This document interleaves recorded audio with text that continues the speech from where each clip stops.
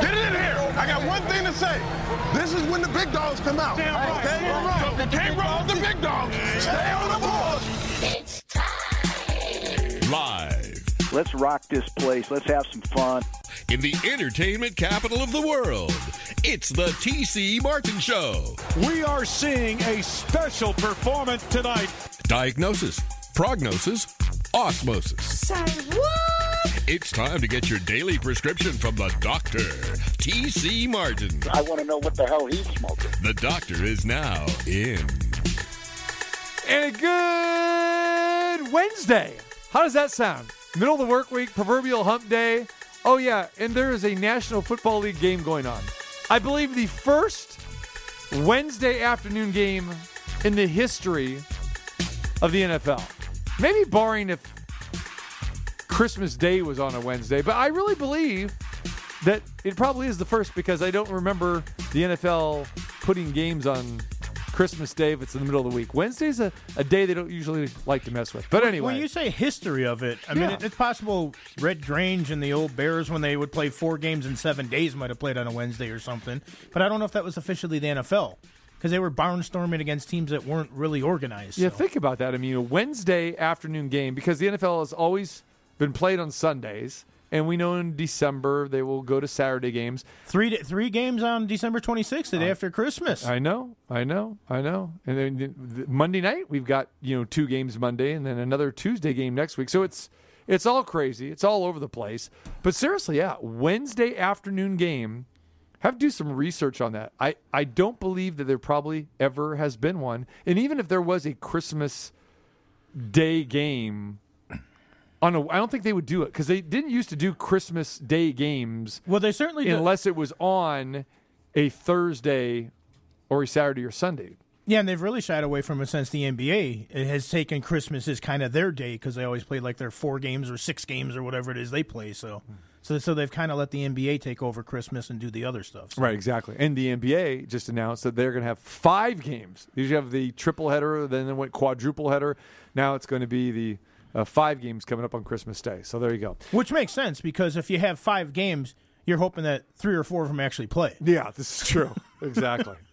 All right. Glad to have you with us on this Wednesday. We'll keep you updated. Yes, the Ravens and the Steelers are playing, and the game has just gone to halftime, and the Steelers lead the Ravens 12-7. Kind of a very strange game as the Steelers really have dominated from a statistical standpoint, marching up and down the field, but they went for it on 4th and goal inside the 3-yard line, and they got turned away.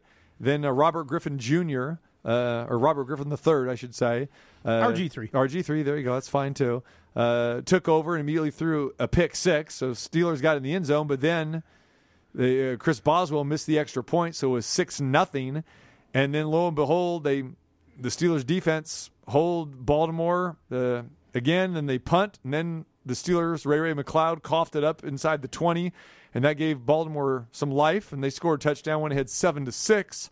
Steelers would march right down the field again, but only could get a field goal from Boswell, like a 25-yarder, 9-7. Same thing happened again, holding Baltimore on defense, the Steelers were, and then they get the ball back, drove like 73 yards, get stalled inside their 10-yard line, have to settle for another field goal to make it 12-7. Then Baltimore was driving down the field, and they had the ball inside the Steeler 10-yard line, and they get turned away, and next thing you know, we're at halftime. And got no points out of it? Yeah, no points out of it. So it's 12-7 halftime, and the Steelers will receive the second half kickoff. Very crazy game, but then again, a very crazy day for us to have a game, a matinee in Steel City in front of no fans whatsoever, halftime 12-7 Steelers over the Ravens, and the Ravens maybe showing a pretty good account of themselves despite missing all these players with COVID. And you mentioned the crazy start to it, too. I'm sure I wasn't the only one there. When Pittsburgh did throw that interception and gave him right off the bat, I'm looking at it going, why are you running that out of the end zone? Yeah. You take a knee, you get it at the 20, you now have pinned your team back. I mean, and I understand it's maybe, and I'm thinking to myself, is this because he thought that there was an opening and they could make a really big play, or is it because he thought, with the offense we have on this team, I better go out there and try to make something happen, even though I'm in the end zone. Yeah. Crazy. Don't know. And again, play calling when you get in the red zone. And then I'm not going to blame Tomlin too much. Again, Boswell missing the extra point. Then he's hitting a 25, 27-yarders later. But, again, a lot of drop passes in the end zone by the goal line. Steelers were looking sharp basically from the 20 to the 20. But then once they got in the red zone so far today, just play calling mistakes. Not really, really sharp. But how can you expect anybody to be sharp when you expected to play this game last Thursday, gets postponed to Sunday, then postponed again to Tuesday, and now you're playing Wednesday? And you literally, if you're the Ravens, you've had one practice. That was yesterday, pretty much a walkthrough. The Steelers have been practicing. They've been at home. So you expect them to be sharp. They're not, and they're only up 12-7. Well, yeah, they're only up to 12, and like you said, if it was a normal week when you had that many days off, it's almost like they got a bye week in time, but from the mental structure of it, of trying to get up for a game day for the fourth time now, like you said, Thursday, Sunday, Tuesday, now we're finally going to play. Yeah, you don't know. And then I'm sure that today the first thing they were thinking was, okay, well, we got the game today, and let's hope nobody else hits the COVID list before the game today and has to miss, because I know Pouncey was a late scratch. Yeah. He got notified a few hours before kickoff today. Marquise Pouncey, their center, so they're having to go with the backup there.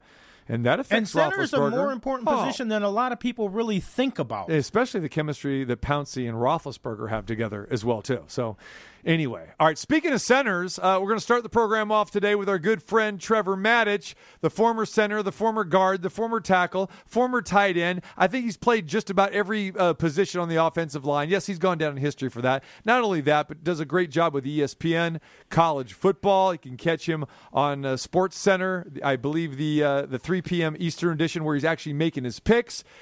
Great friend of the program. As you know, you get a chance to hear him here all the time. And we're going to talk a little college football with Trevor right here, right now. Let's kick it off with my man, the pride of BYU. What's going on, my friend?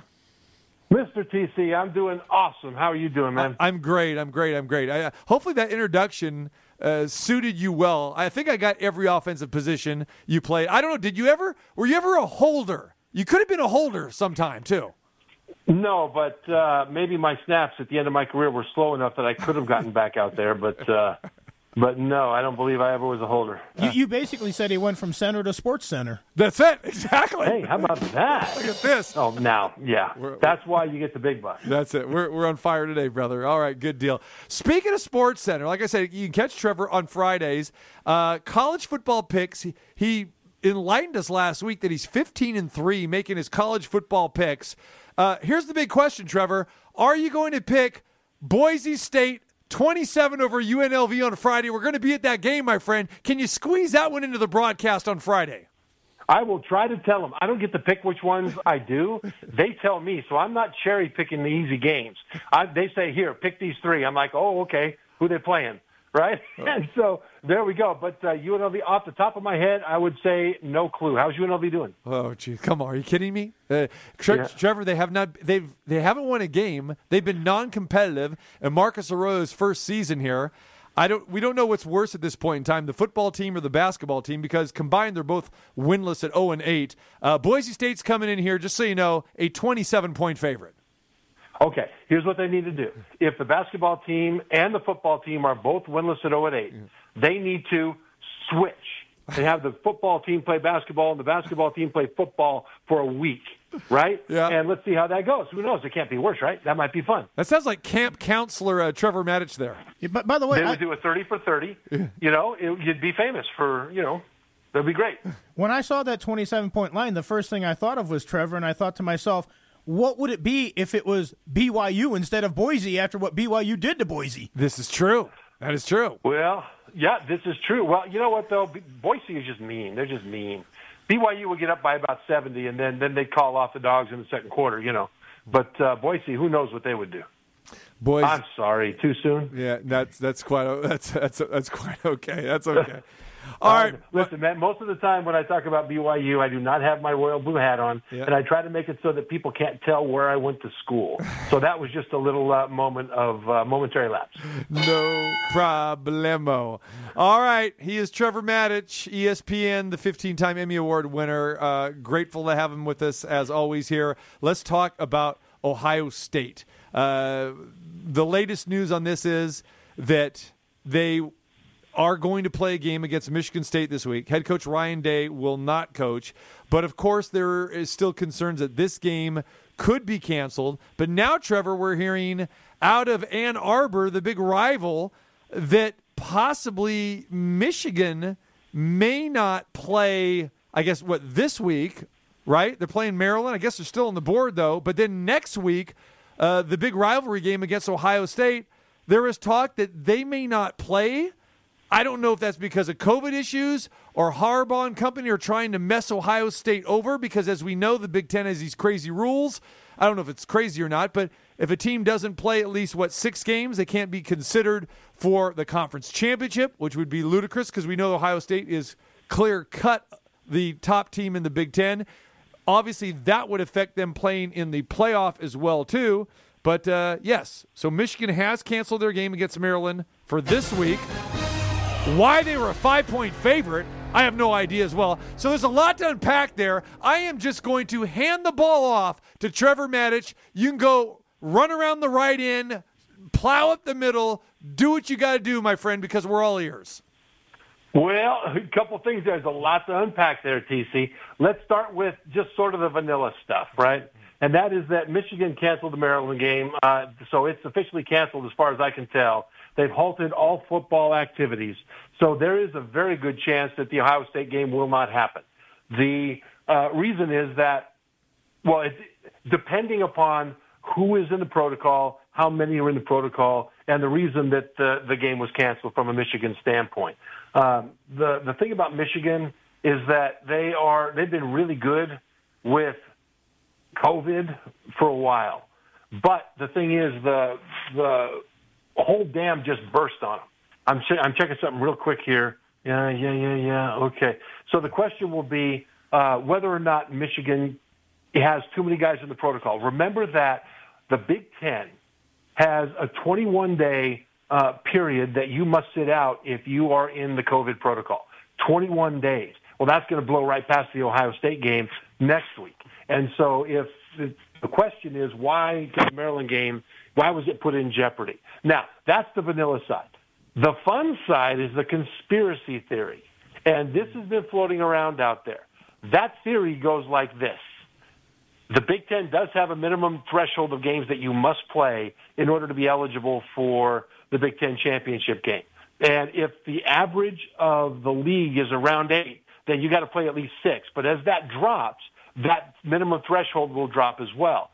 Ohio State right now could have a maximum of 6 heading into championship weekend. That means that if they lose another game, they could potentially not be eligible to play in the Big Ten championship game. The conspiracy theory is that Michigan might just come down with a whole bunch of COVID and have to cancel that game because they can't keep Ohio State out of the Big Ten championship or the playoff by beating them. They're not going to beat them. Maybe they can keep them out by keeping them from having enough games. That is what the conspiracy theory says. Now, I don't think that would happen. I think if Michigan does have to cancel the Ohio State game as well, it will be for legitimate reasons, because I just don't think any bone in Jim Harbaugh's body suggests to him that he should do something like that and teach his players that they need to harm somebody else at our own expense because we want to go play. He wouldn't do that. So the conspiracy theory is fun. Talk about it, have fun, over wings and brews, whatever you want to do. Enjoy talking about the Michigan conspiracy theory, but don't worry about it. The other thing is that Ohio State is going to be just fine. I mean, if they get in one of their next 2 games, they'll play again on championship weekend, even if they don't play in the championship game. So they should have enough games in that the committee will have enough data points to know if they want to put them at number 4. Remember that we're only talking about eligibility for the Big Ten championship game, not for the college football playoff. You mentioned that Jim Harbaugh doesn't have a bone that would want to do that, but could the administration maybe do that? We heard that when Clemson and Florida State was canceled, that there was talk that it was the AD and the other administration that didn't want to be embarrassed about that kind of stuff. And is it really any big surprise that a team that plays in the big house is using COVID as an excuse? Well, you're right about there was a big brouhaha in the ACC where Florida State canceled the game when Clemson had already arrived in Tallahassee to get ready for it. They said it was because there was one Clemson player who had taken a test, got on the plane, flew with his teammates to Tallahassee, and then when they got off the plane, the test came back positive. So Florida State said, no, we're not playing, too big of a risk. And Dabo Swinney, the head coach of Clemson, pitched a royal fit. I mean, he blamed them for ducking them, for making them waste $300,000 in travel expenses, and it was a big fit that Dabo didn't have to pitch. I mean, he could have just said, okay, we wanted to play, we were ready, let's move on. But he made a statement, right? Well, all of a sudden, if Michigan cancels this Ohio State game, it will never be anything other than to Ohio State fans that Michigan intentionally ducked the game to cost Ohio State a chance at a Big Ten championship. Now, I don't believe that would happen. Knowing what I know about Harbaugh, he would fight tooth and nail, and he would be so loud in opposing that anybody in the administration who might want to do it would think twice about it and would only do it if they absolutely had to. And with this conspiracy theory, I think a lot of people can take this seriously because Michigan is having the worst season that we've seen in recent years. Harbaugh obviously is on the chopping block. Who knows if he wants to stay at Michigan, he wants to go back to the NFL if anybody will have him. But this is just an embarrassing season for Michigan. And, yeah, I could buy this whether it's administration, coaching, whatever, the players would like to play, even though we know that they would get embarrassed like they normally do against Ohio State. I mean, it's just been such a one-sided rivalry as of late. I think that, as crazy as it sounds, that we think, okay, Trevor, universities of this magnitude would never go so low to this point to say, hey, basically we're not going to play a game because of the sportsmanship factor and everything else. But if there was ever a year for this could be it because Michigan is that bad and will get run out of whatever house they play in. Yeah, I think Michigan right now is in a similar place that Florida State is. Not quite as bad, but that no matter what happens going forward, they can't get any worse in the eyes of the recruits. I don't think Michigan really has a leg to stand on from a standpoint of being close to being a championship-level program right now. They're going to tell recruits that they're not far away, we just need you, Mr. Recruit, right? Florida State's a little bit different. Florida State isn't really a rebuilding project. It's more of an expansion team. Just start from scratch there. Either way, Ohio State is that much better than Michigan, whether you put them on the field to prove it or not, and the recruits know it. And so that I think is something that's a bit of a moot point. They would avoid the abject humiliation of that. But keep this in mind, Jim Harbaugh does take seriously his role as a mentor to those players. And I can't imagine any scenario that he would say to them or have to justify to them, hey, guys, we love you, but we hate Ohio State more. I know you seniors want one more chance at Ohio State to have the experience, but we're going to take it away from you because we hate them. Right? I just don't see that happening. As an Ohio State fan, I hope that they keep Harbaugh there forever, personally. But let's say that Jim Harbaugh does finally get chopped and he loses his job there. Who do they get? And is Michigan still as big of a coup for a coaching position as it used to be? Yeah, I think it is. I think Michigan still has the juice to build up and to get back to where it was. It'll pay top dollar. It's in a premier conference with lots of money rolling around with the Big Ten Network. I think so. But the kind of coach they need is a developmental coach. They're going to need a coach that can identify those three-star athletes that are guys that love the weight room, love practice, love meetings. They don't just love football for what it brings to them, but they love the actual activities, the grind of football. And then coach those guys up into be good college football players, win a few more games, get a little bit better class of recruit. That's what they need to do. That's the kind of coach that they need. I think Luke Fickell of Cincinnati, his name has come up a lot. I just don't see any way that Fickell would go to Michigan. I just can't imagine it because, he's an Ohio State guy. And it has happened before. Bo Schembechler was an Ohio guy who went up to Michigan to be, their most famous head coach. My own experience at BYU, Kyle Whittingham was a teammate of mine at BYU, and now he's the head coach, longtime head coach at Utah. And I respect what he's done there, but I'm still steamed that he's wearing red. But Fickell would have to go up to Ann Arbor and begin to refer to Ohio State as that school down south. And if he started doing that, Urban Meyer would physically beat him up with his fists. Right. It would happen. So, if Fickell goes up there, it would be a minor earthquake. Trevor Matich joins us, ESPN. Trevor, let's talk about some of these games for this weekend. And you brought up Cincinnati. They're number 7 in the country. Their game against Tulsa got postponed. How does this hurt their playoff chances? And if Ohio State does slide out of this picture here, is Cincinnati legitimate? They are, but I don't think Cincinnati's schedule will have anything to do with it. They could schedule the Green Bay Packers, and I don't think it would really matter. Because for them to get into the playoff, they have to win out, no doubt.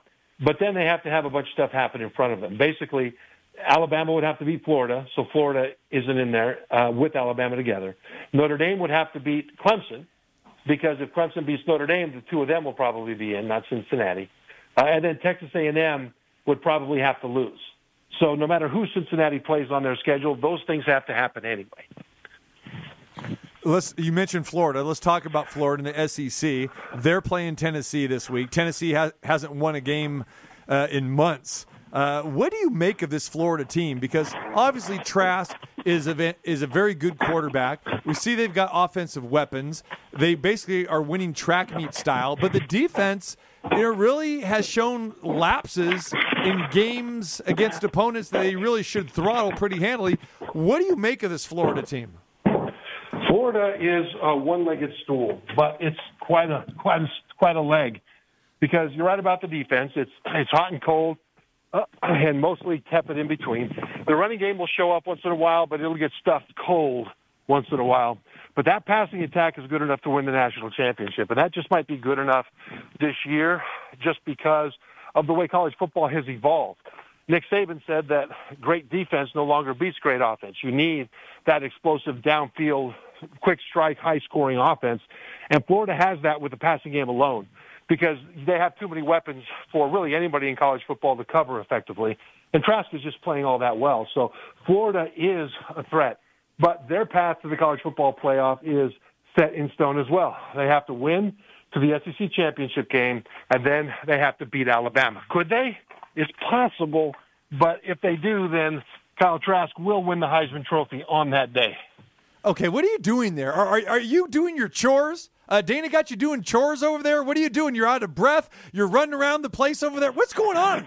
I know you're not. I know, I'm carrying stuff to the car, and you're right, it's Dana, my lovely wife, who, by the way, has a wall-sized mural hanging at a hotel on the Las Vegas Strip right now in the style of Michelangelo. She's a great artist. Whoa, that's right. That's true. But she has got me doing some stuff, and we had to leave right at 20 after the hour. So I told her that, okay, I would have to get up and go to the car when we got to that point. So we can continue as long as you want, but I'll be driving. There it is. All right, take a deep breath, my friend, and drive safe. Ooh, I had to carry 150 pounds of sandbags to the car. See, I knew it. I knew something was going on there. There you go. Trevor Matich, the great husband that he is there. Absolutely multitasking to the 10th degree or something like that. So we talked about a lot of teams and trying to get into that championship series. Is there a dark horse that you think does have a chance, assuming that all sorts of craziness happens in conference championships and that kind of stuff? I know we thought at one point maybe it would be BYU, but they just haven't – they didn't get nearly enough love. No, the problem with the thing about BYU is that the committee is not taking into account the issue with COVID and how it's wreaked havoc on everybody's schedule. They are still looking at what's your strength of schedule, who'd you beat, who'd you lose to, all that stuff. Now, in some ways, though, that's inconsistent because BYU at 13 right now and Cincinnati at 7. Well, Cincinnati hasn't beaten a team that's currently ranked or a Power 5 opponent either. And yet when they talk about Cincinnati, they're talking about how good they are. When they're talking about BYU, they're talking about their schedule. So I'm not sure what's going on with that. But because of the schedule and the way the committee is viewing the schedule in terms of relative strength compared to what they see on tape, I think that BYU's chance is out. When you talk about a dark horse, absent alien abduction, The most likely dark horse is going to be Texas A&M, but they're sitting there at number 5. They're sitting there at number 5, so it's not really a dark horse. But here's all they need: they need to continue to win, and they need for Alabama to beat Florida, and they need for Notre Dame to beat Clemson. The first one is very possible. The second one is possible, but less possible for Notre Dame to beat Clemson. But for those things to happen, if those things happen, A&M will be the next team in. The reason is that Florida is number 6 right behind A&M right now. And if Florida loses to Alabama, they're no threat to jump A&M. And behind them at 7, you've got Cincinnati. And if A&M wins, Cincinnati will never jump them. By the way, my wife Dana just jumped in. Say hi to Las Vegas, Dana. Hey, Vegas. There it is, Dana Dane. There she is. Good job. There she is. Hi, guys. There it is. From Las Vegas to Las Vegas. Trevor, we'll give you a couple more things, and then we'll let you go. You mentioned Alabama, and Alabama's a 29-point favorite against LSU this week. But I want to touch on LSU, and we've talked about them before. Is this just a one-off situation for LSU and Ed Orgeron, or are there deeper problems in Bayou Bengal country? I think there are deeper problems. I think LSU fans kind of had a veil pulled across the past when the Joe Burrow National Championship happened last year. And, that was a magical season. Yay, good for them. But it was an absolute spike. It had nothing to do with what really they can do or what they had been doing, let's put it that way, in the past. And biggest reason for that is quarterback. Up until Burrow, they have really struggled to put a quarterback on the field that could maximize their wide receivers, going all the way back maybe to Jamarcus Russell. I mean, it's been a long time since they've had a national championship-worthy quarterback. It's like you have the car, but you don't have a steering wheel on it. So you can go 220 miles an hour on the Indy 500, but you can't steer it very well, right?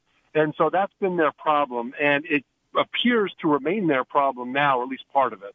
Now, the thing about LSU is that they will have one more year, I think, with Coach O. I think if they have another difficult year next year, they may decide to move on. I hope they don't. I think Coach O is perfect for that program. As a matter of fact, a local reporter said something fantastic. He said, finally, we have a coach in Coach Orgeron that doesn't have an accent, which is really hilarious. Because the local people down there, he doesn't have an accent, just everybody else. But it's the quarterback position that has really held them back. And right now, I don't see for the foreseeable future that changing. Before we leave the college game here, and Frank and I are going to touch on this after the break, after we let you go, about the Vanderbilt situation there with Sarah Fuller, their kicker. And it's been quite a story. But what I wanted to touch on real quick here, she came out and we're calling out her teammates for their lack of cheering and their performance in their 41-0 shutout loss to Missouri last week. Let me tell you, or ask you, how many times have you had a kicker in your locker rooms that you've been in call out players? How would that go over for a kicker to call out any players? Wait a minute. I did not hear this. Oh, okay. She called out teammates for lack of effort after that game? Yeah, actually at halftime. And like I said, I was going to go into this a little bit later, but while I really want to get your take, I'll just go ahead and read you the quote here. So in this interview that she did with ESPN a couple days ago, she says, if I'm going to be honest, I was a little pissed off at how quiet everyone was on the sideline. We made a first down, and I was the only one cheering. And I was like, what the heck? What's going on? And I tried to get them pumped up. And I was like, you guys need to start cheering your team on. During the SEC tournament, she's talking about the soccer tournament, the women's tournament, which she was involved in, where they won. She goes, my entire team was cheering our team on, whether it's in the locker room or the sidelines. She goes, that's what won it for us. She goes, I went in at halftime to our game on Saturday and said, guys, we need to be cheering each other on. This is how you win games. That's how you get better, by calling each other out and stuff. So I'm going to call you guys out. That was the quote. Give me your thoughts. Well, I have two thoughts. The first one is she's a national champion, and she knows what it takes to win. She knows what it takes for a team to come together. And I respect that. I respect it tremendously. I get it that Vanderbilt has lost a lot of that mojo, because I think they've won 3 games in the last 2 years. They're winless this year for the first time in the history of their program. They've been playing football for about 120 years. If they finish winless this year, and they got Georgia this week, for goodness sake, then it will be the first time ever in over a century that they've gone winless in a season. And that's the opposite attitude that Sarah Fuller has. So I respect that tremendously. I would suggest this, that as a football player, no matter what my issues are on the field, I wouldn't want a teammate to come in and in their first game, no matter who that teammate is, of any gender, and call me out for effort. I wouldn't be comfortable with that. Now, it may be right, and maybe I wouldn't be comfortable because they're correct about that. Although with me personally, it's never been correct. I've always given 100% effort, even when I haven't been successful on the scoreboard. But I think sometimes it's good to be a little bit careful about when you do stuff and how you do it. So I'm not saying she's necessarily wrong. What I am saying is that she went all in. And coming back out again, the Vanderbilt football team needs an attitude that mirrors the attitude of the Vanderbilt women's soccer team, because those ladies know how to win. So, it's an interesting thing that she went and did there. I've got to say this: if I'm the new head coach, no matter what happens for the rest of this year with her, if she goes in and makes 5 field goals or whatever, I want her to come back and talk to the team in training camp next year. I really want her to do that, because they need to know what she knows about winning. There you go. All right. He is Trevor Matich. Trevor, I want to leave you with this, or leave our listeners with this. You do a lot of work with the Washington Redskins, and I want your take on the NFC East real quick. And if I'm looking at this thing, we know it's a mess, but I'm thinking that your former team is the best team in that division. Give me a quick take on what Ron Rivera is doing, and do you think Washington could end up winning this division and going to the playoffs? Yeah, they could. Dallas is a hot mess. Philly is all of a sudden a hot mess. There's a lot of discord there. The Giants opened up, I think, 0-6, something like that, and all of a sudden they're in first place by virtue of the fact that they swept Washington. They're 2-0 against Washington this year in division play. And so the Giants just may well end up winning this division after starting 0-6. That's just crazy stuff. I think Washington is a better team right now, but unfortunately they dug themselves a huge hole in the first half of both games against the Giants, and then came back in a furious comeback in the second half, but it wasn't quite enough. They're better now, but that water's under the bridge as it goes to the Giants. So right now, if I had to pick a team to win it, I think the Giants are in best shape because of their tiebreaker. Hey, just real quick, too, when it comes to Washington, there's talk now that they're just going to continue to be the Washington football team and not pick a name for the club. Do you think that's a possibility, and do you think that's a good idea? Well, I think it's a definite possibility. They should not pick a team unless it has overwhelming support from the fans, because they can't switch it again. This is it. For the next 50 years, this is the name. So they don't need to be putting a logo on that helmet, because it's time to do it. It needs to be only when the fans are clamoring for it and there's overwhelming consensus for what it is. Now, there are some old-school Washington fans that would like to see a couple of years go by as the Washington football team and then maybe bring back the original moniker. Now, I kind of don't think that's going to happen at this point, but I know that there are some fans that are really nostalgic for that. Absent that, I think that they'll keep going with the football team until there's an absolute positive purpose to make a change. All right, Trevor, appreciate the time. Dana, thank you very much for letting your man talk with us while you are running them ragged, doing the chores. And I'm just kidding with that, of course. But you guys have a great time, and we appreciate it. And again, since Dana's got all this great artwork up here on the Strip, there's a trip in your future here to Vegas. Let's go. Let's get cracking. Come on. Invited. We're there. And by the way, she was the co-host of her own radio show in Nashville for 5 years, so we got to have us both on together at some point when we get out there. That's a done deal. We're going to have you at the Cosmopolitan on a Friday. We've been talking about this for over a year. Let's go. Let's get it cracking here. Love it. Okay. We're there. We'll make it happen. There it is. Yeah, so she paints the pictures that everybody wants to look at, and Trevor paints the picture of what's going on in football. Look at you. There he is. I know, we work well that way. There you go. They do. All right, guys. Be safe. Take care. Appreciate you. All right, Trevor. Take care, brother. Bye, guys. There he is. Okay. Bye. Rise and shout. BYU. They're undefeated. They're probably going to be 10-0, and they're going to be left at the altar at the doorstep. with the first ranking that They came out, won't even let them on the doorstep. They're outside the fence. They won't even let them 14. on the property. 14. And 14, are they the 14th best team in the country? Probably better than that. But yeah, they're not going to get any love. No, they get none. Yeah. We talked about the East Coast bias with basketball and that. Man, in football, forget about it. I know. All right, appreciate Trevor Matich. You can catch him on ESPN Sports Center, always breaking down great college football analysts, and a 15-time Emmy Award winner for all the work that he's done, not just with ESPN, but NBC Sports Washington and the various outlets that he has been involved with. All right, so appreciate him joining us today, talking a little college football. All right, when we come back, Frank and I will dive a little bit more into the Sarah Fuller situation at Vanderbilt as well, too. We'll give you our thoughts on that. You can jump in as well, too, if you want to join the party. 702-221-7283. Again, 221-7283, the phone number. Open phone lines here outside of the Vegas area. Of course, the area code is 702. Coming up next hour, my man, marvelous Mark Ratner is going to join us. Of course, you know Mark Ratner, the former executive director of the Nevada State Athletic Commission, and also been the vice president of regulatory affairs with the UFC. Just got announced yesterday that he will be going in the UFC Hall of Fame. So we're going to have the marvelous one on with us a little bit later on. And again, very involved in this community from UNLV to the Raiders and everything else he does. So always love having him on the program. So we'll touch base with him a little bit later on as well, too. Tell you about what we got cooking the rest of the week, and we'll get you updated on what is happening in the Wednesday afternoon NFL game, the much-anticipated Steelers-Ravens game. They're in the third quarter. We'll give you an update when we come back. Now, back to more of Las Vegas's favorite sports madman, the Dr. T.C. Martin.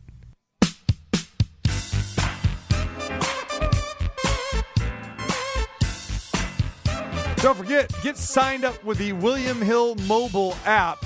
So easy to do as well, too. So make sure you do that and get some free money. How do you do that? Real simple. We've got a promo code regarding the show here. It's TC50. So if you go open a William Hill account at any of the William Hill locations, and they are all over the valley here.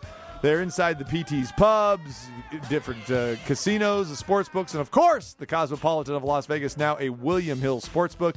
So come on by and join us on Friday and get signed up. $50. You deposit at least $50. They'll match it with another $50, but you have to use the promo code TC50 when you get signed up. So first, download the app. Go make your deposit at one of the William Hill sports books, and you'll be good to go. TC50, the promo code. Get a free $50 in play at the very easy-to-use William Hill Sportsbook mobile app. All right. So, appreciate Trevor Matich joining us, talking a little college football. So I brought that up, Frank, with the Sarah Fuller situation, and we talked about it yesterday with a Terrible Tuesday. So what we talked about with Terrible Tuesday was how she got on the team as a soccer goalkeeper, an SEC winning championship goalkeeper, and at the time Derek Mason was the coach, who since has been fired because of the horrendous start by the Vanderbilt team, winless at this point now at 0-8. So he brings her on the team, and now we find out that she is the only kicker that's on the roster. She did not attempt a PAT because they didn't score, did not attempt a field goal because they never got in position because they just got railroaded against Missouri 41-0 in that game. She did get a chance to kick off the second half and did a squib kick that I think went about 25, 30 yards. And for that, we talked about yesterday that because she was the SEC Player of the Week, you were saying that she was the Special Teams Player of the Week. Co-Special Teams Player of the Week. Yeah, there you go. With the punt returner from Florida. Right. So then we find out that she is going to be now on the travel squad. She's going to finish out the season here. So couple things to talk about, and then we just brought it up to Trevor, and we'll get this thought. But before I get into what she said to her team, her being on the team, don't have a problem with.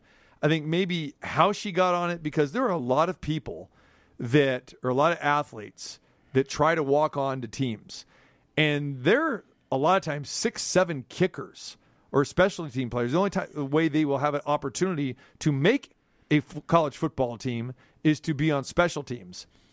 And to see that this was kind of gifted to her, where they brought her, from the soccer team over there to give this position, I don't know. There's just a lot of questions that I have here. And now this thing is being glorified. And this is what the media does. They'll glorify these type of situations. She's being the first female player to play college football in a Power 5 conference. And I'm not sure that this should be as glorified as it has been. And then giving someone a player of the week just because she is a woman. And let's face it, that is the reason why that they gave her this award. Because she's a woman. She didn't do anything. She didn't kick an extra point. She didn't kick a 30-yard field goal. Certainly didn't kick a 45 or a 50-yard field goal. She had one kickoff that was a squib kick. So not setting right when you're talking about, is it fair to these other athletes at other schools or other people that are trying to make these teams, and she basically has been gifted a position on this team. No, I agree with you. And there's a lot to unpack with all the stuff you said there. First off, just to go over how she did get on the team. They took her and two other goaltenders from the articles that I've read about it and they basically put them in a gym with a soccer ball and asked them to kick at a target from like 15 yards, then 20. They kept on moving it back. Well, she was the most accurate and had the best distance out there. So the first thing that popped in my mind there was just like, well, why were they only the goalkeepers? Now, we talked about how goalkeepers tend to have strong legs, but don't some of your top scorers and that also potentially have strikers, that? So sure. why wouldn't you have brought in some strikers and somebody else to maybe also be in that competition? The kickoff that you mentioned, she's being applauded, and they show it. Oh, she put it right where she wanted to. She basically kicked it where the other team was starting from where you would start at if you kicked the ball out of bounds on a kickoff. Right. It wasn't like it was a successful, wonderful kick. Like you mentioned, in the pregame warm-up, she wasn't even practicing extra points from where you kick extra points.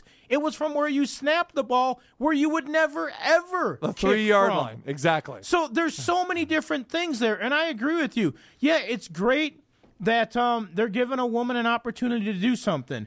I don't know how she was gifted this, that she was the one that was chosen when it was only 3 that were invited to the tryout. You do have to wonder about the other guys that maybe did try to walk on as a kicker there. Does she really have the strongest leg out there, or is this the only way that Vanderbilt can get anybody talk about them in a positive way because their football program is so horrifically bad? And to give her the player of the week, I'm glad that at least they did make it co. Because if there wouldn't have been somebody else who actually did something positive as a football player that week, it would be a bigger travesty. But the other thing you mentioned, she's the first female kicker in a Power 5. There's been 2 other female kickers in college football. I believe one of them hit like 3 or 4 field goals in her first couple games that she played or whatever like that. Hit the extra points that she attempted. She was a legitimate kicker. Sarah Fuller at this point, we don't even know if she is at all a legitimate kicker or not. And the thing about it is, and I don't know exactly who the other player was that was the co-player in the SEC. It was the punt returner from Florida. Okay, punt return. So I don't know what he did in that game, but he had to do something spectacular, maybe return a punt for a touchdown or garnish plenty of yardage. Feel sorry for that guy because he's sharing this award with her, and she did absolutely nothing. Kicking off the second half, which you have to do, that doesn't make you an award winner. So I feel sorry for that guy from Florida that he has to share this. You know who else I kind of feel sorry for when you put it in that perspective? Mm-hmm. I kind of feel sorry for every other kicker in the SEC. Yes. That actually kicked real field goals, yes, that kicked extra points, and actually kicked the ball out of the end zone like you're supposed to, where you start at the 25, not the 35, which is where they started after her kickoff. She kicked it to the 35. That is not – we're such a participation trophy society today. It's great if she goes out there.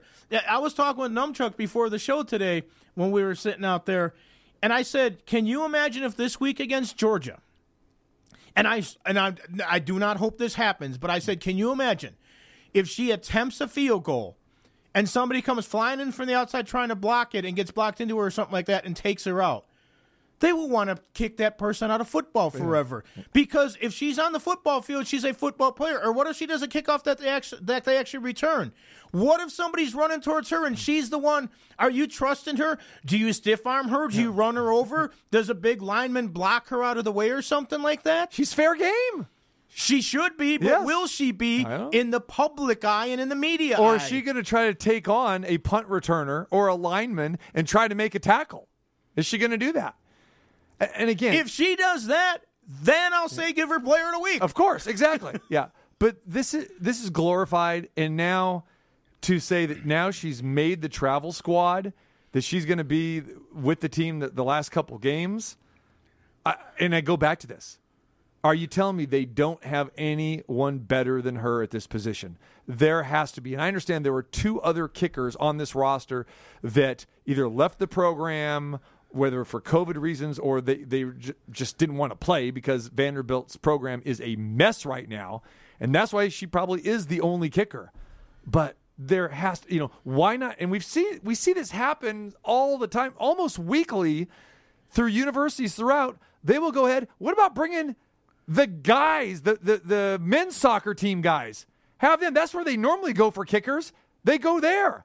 Well, but they didn't even do this? They can't.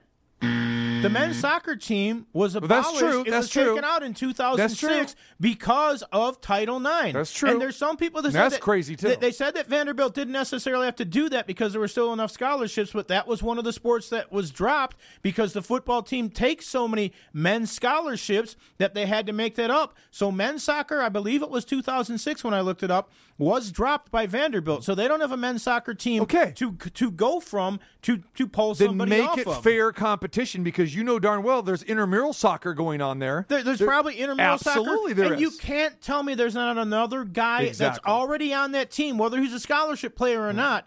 We know that most guys, when you're playing football and you're on the field all the time, you goof around a little bit and you practice some kicks and that kind of stuff. Or guys that kicked in high school. Yeah, that's what there's I'm saying. guys on there, guarantee it. You can't tell me that there's not somebody there that can't kick it past the 35-yard line. And I don't know if she can or not. If that's really what they set up, first off, why? Unless you just wanted to make sure that there wasn't a return, so you had that problem with maybe she has to make a tackle or something. But a kick to the 35, that is not something that is award-worthy. That is something that's more cringe-worthy. I'll tell you what, this definitely has my interest now about watching this game against Georgia. And though Georgia's like a 29, 30-point favorite in this game. And Georgia has one of the best defenses in the entire country. So how is she even going to be able to attempt a field goal? But I'm curious to see what happens there. I would love to see it.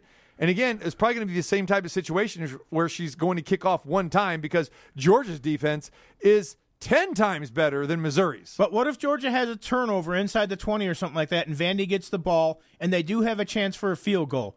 If you're Georgia, do you sell out and do everything in your power to try to block that field goal, thinking she's going to be nervous, she probably won't get the right height and everything? That's another thing. As a soccer player, she's not used to trying to kick the ball high and over a crossbar on that. Soccer players don't do that. Now, as a goalie, a little bit more because she's trying to kick for distance a lot of times. But does she even know how to do the lift and everything else? I know they said that she's working with the special teams coaches this entire week. Now she's going to have the week under her belt. The other thing, I did think it was interesting that Trevor said that he would want her to talk to the team next year because she does know how to win. I thought it was interesting, his take on that. And the fact that she won a championship, maybe you want that. But at the same time, I'm not sure. If you're in that locker room and you're already on a team that hasn't won a game and you're a scholarship player for Vandy and you already feel bad about it, what is your take when you're sitting in that locker room and you're basically being bitched out by somebody who did get gifted this position, who can't even, as far as we know at this point, actually perform at that position? She kicked off to the 35, and she's telling you how you're heartless and that you're not doing what you're supposed to on the team because she's a glorified cheerleader on the sideline? And we'll get into that in a second, but I just want to make the mention. It was Kadarius Toney, the wide receiver from Florida, returned a punt for a touchdown. Yeah. In Florida's game last week against Kentucky. So there you go. I know I said his name yesterday, but I didn't have it in front of me right here today. All right, so anyway, I just wanted to clarify that. So here's the other part of the story that really is the terrible Tuesday part here, carryover. All right. It's a Wicked Wednesday. Wicked Wednesday. There you go. So she's upset the lack of effort, the lack of support in the cheering that is going on in the sideline. And again, you see it in baseball compared to softball, all right? And you see the cheering and the women are going crazy. In baseball, you don't see that. And you see that with women's soccer compared to men's soccer and any other sports, just the nature, the way it is. So again, to repeat the quote that she said in this interview with ESPN, if I'm going to be honest, I was a little pissed off at how quiet everyone was on the sideline. She's referring to her Vanderbilt teammates during this game Saturday, Vanderbilt in Missouri, which she participated in as the kicker. We made a first down, and I was the only one cheering. I was like, what the heck? What's going on? And I tried to get them pumped up, and I was like, you guys need to start cheering your team on. During the SEC tournament, my entire team was cheering the entire time. It didn't matter if we were in the locker room or if we were on the sidelines. That's what won it for us, and that was who we are. I went in there at halftime and said to everyone that we need to be cheering each other on. This is how you win games. That's how you get better, by calling each other out for stuff, and I'm going to call you guys out. Now, she went to the coach and said, hey, coach, can I say something at halftime? The coach says, yeah, go ahead. So how these guys took this, I have no idea. How they are taking that she was gifted this spot on the team is another thing. We know football is a tight fraternity here. And have a woman, come into your locker room, which she's not dressing in that locker room. That's another story, too. Who knows? But how do you feel if you're a player if this girl who's been on the team since Tuesday as a kicker, and we all know, it's always the joke in the NFL locker room about what the kicker. Kickers, they don't even feel like kickers are really part of the team. But the bottom line is, how do you feel if you are on this team and you're having this girl call you out and say you're not cheering? Hey, I'll say it. She's got some balls. She does in that case, too. But here's the other thing to me. Okay, so you asked for permission to speak to the team.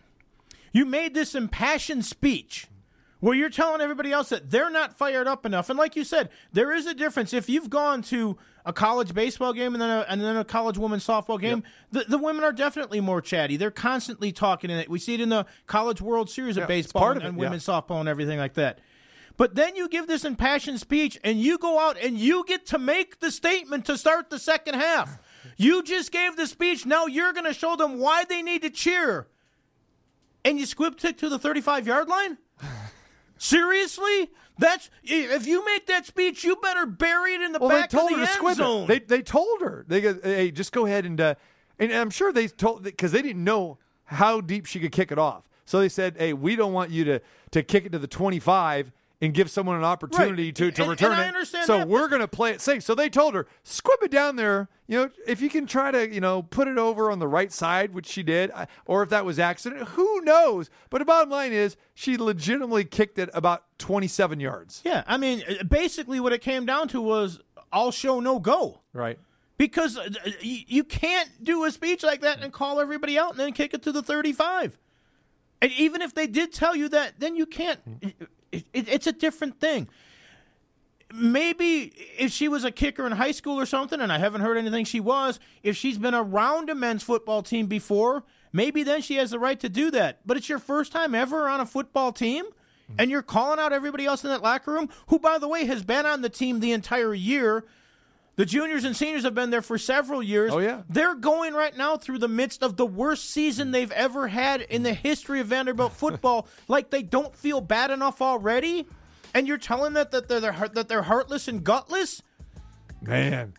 Again, I feel sorry for Florida's wide receiver, Kadarius Toney. See, I do and I don't, because you know what? 50-yard touchdown he had. But you know what? 2 returns. But you know what? If she wasn't Cole Special Teams Player of the Week, we wouldn't have heard that he did that either. Oh, boy. Unreal. All right.